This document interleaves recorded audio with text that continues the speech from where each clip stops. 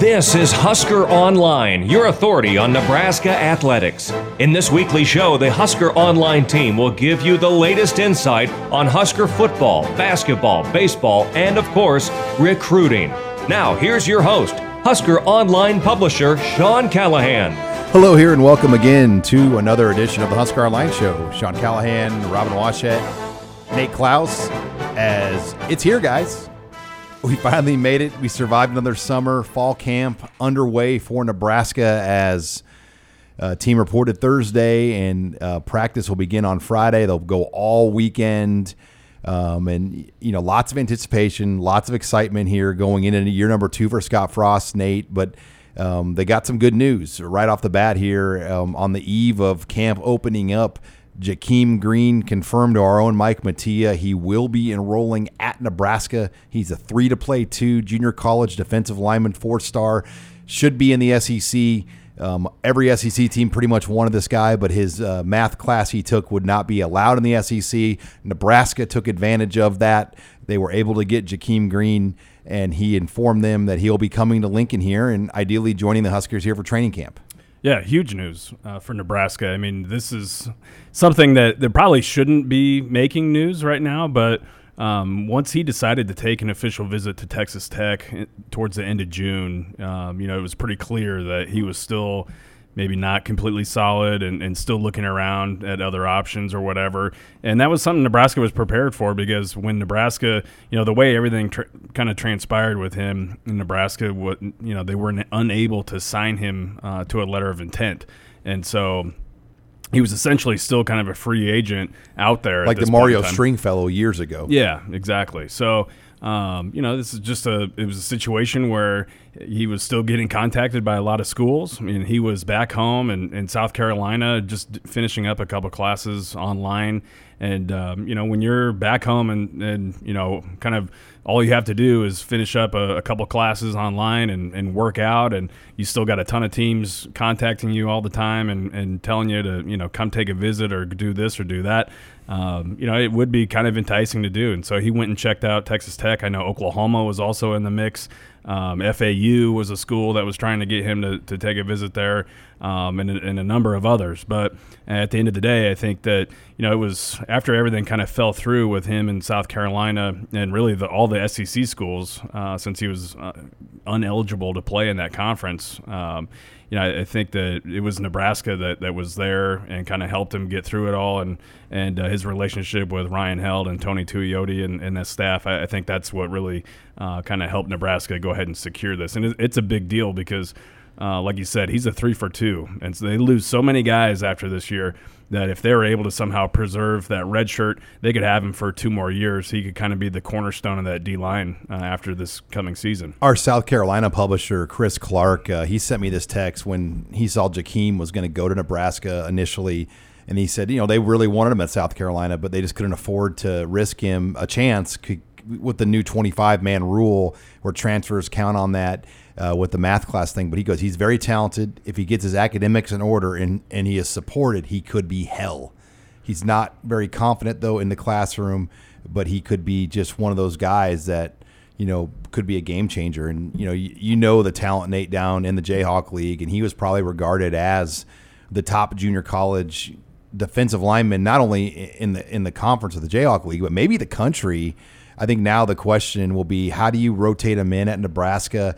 I think it makes the most sense right now to use that 4-game rule with Jakeem Green. Let him play up to 4 games this year, but I think you obviously really need his services more for 20 and 21 than just 19 and 20. Yeah, I think that's a given. He's for sure going to play at least 4 games, and I think you're right. The ideal, so Ohio State, Wisconsin, Iowa. Yeah, I think that would be the ideal situation, is if you could just kind of roll him out there for added depth for your against your toughest opponents this year.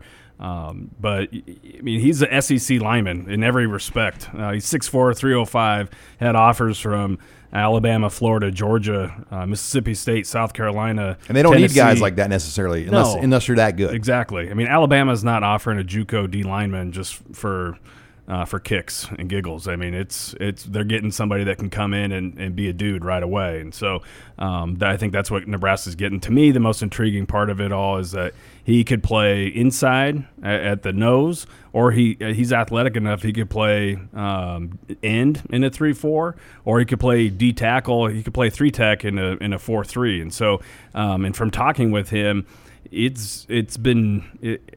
there's been a lot of conversations between he and Tuioti about how Nebraska is going to be fluctuating back and forth between a 3-4 and a 4-3, and that he has the ability to play all across the defensive line regardless of what front they're in. Yeah, I don't know this, Nate, but I would like to think the fact that this coaching staff has been together now going into their 4th season, and Nebraska is really good just at getting academics and getting things in order and the communication point, where then you look at Texas Tech, brand new coaching staff, completely out of kind of the Mike Leach, Cliff Kingsbury box.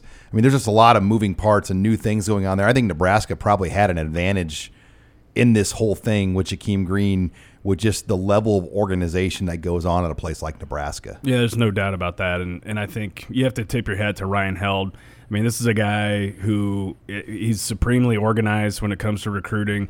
And nobody understands probably the academic side of things, especially when it comes to junior college players, better than Ryan Held. I mean, he's been a head coach at multiple JUCOs, so he understands all the ins and outs.